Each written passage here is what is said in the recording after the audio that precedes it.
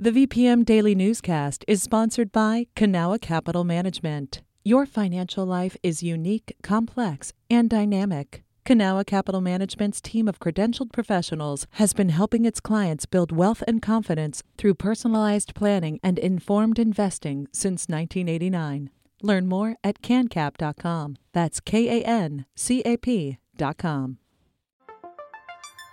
You're listening to the VPM Daily Newscast, a recap of today's top stories in Central Virginia.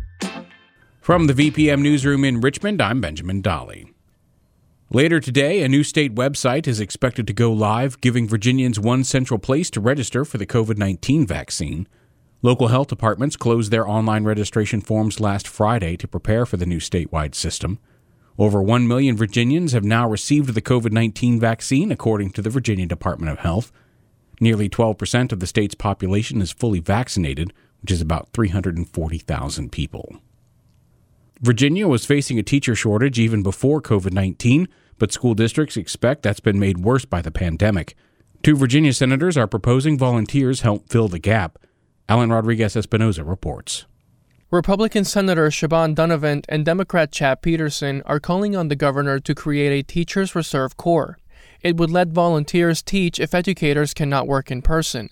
That way, Dunavant says schools can reopen sooner. The risk is with the children. It is not with the adults. We need to move forward and get these schools open. The program would rely on retired teachers, military veterans, and education students taking mainly short-term, unpaid positions. Many people may just want to altruistically volunteer. The governor has called on schools to start reopening by mid-March.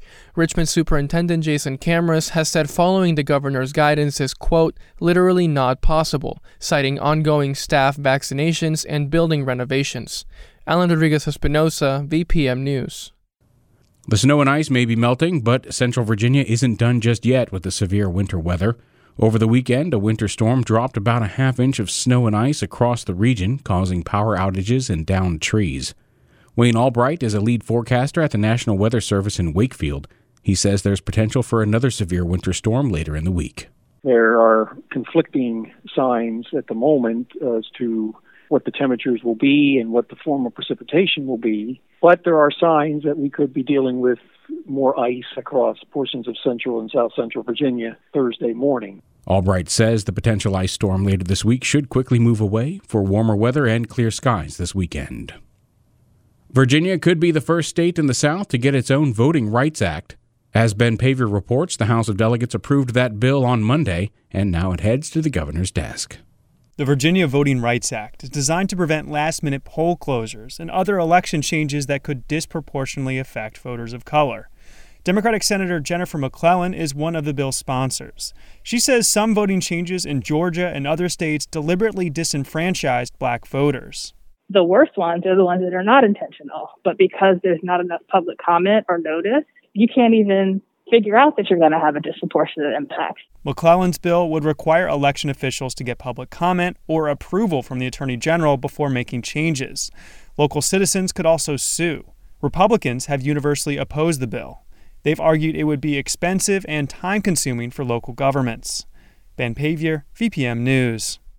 A bill that bans Virginia voters from bringing guns into polling places passed a state Senate panel yesterday. The proposal from Delegate Mark Levine has already passed the full House of Delegates. The legislation prohibits firearms within 40 feet of a polling location. There are exceptions for current and retired law enforcement, security hired to work near a polling place, and for people living on private property within 40 feet of these locations. Second Amendment supporters have argued that the state already has laws against voter intimidation and questioned how voters would be intimidated by a concealed firearm.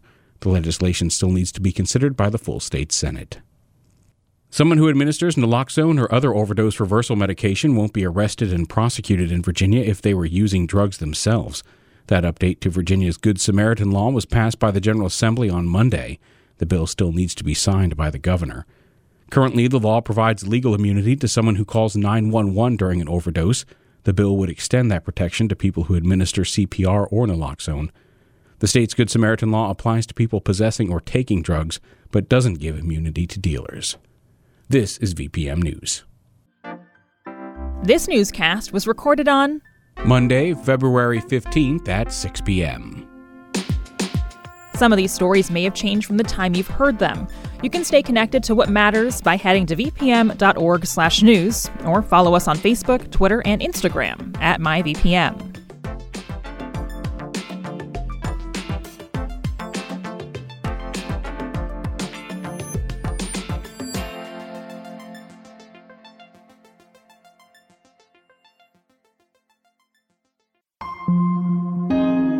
VPM. Hi, it's Terry Gross, the host of Fresh Air. We bring you in-depth, long-form interviews with actors, directors, musicians, authors, journalists, and more. Listen to our Peabody Award-winning Fresh Air podcast from WHYY and NPR.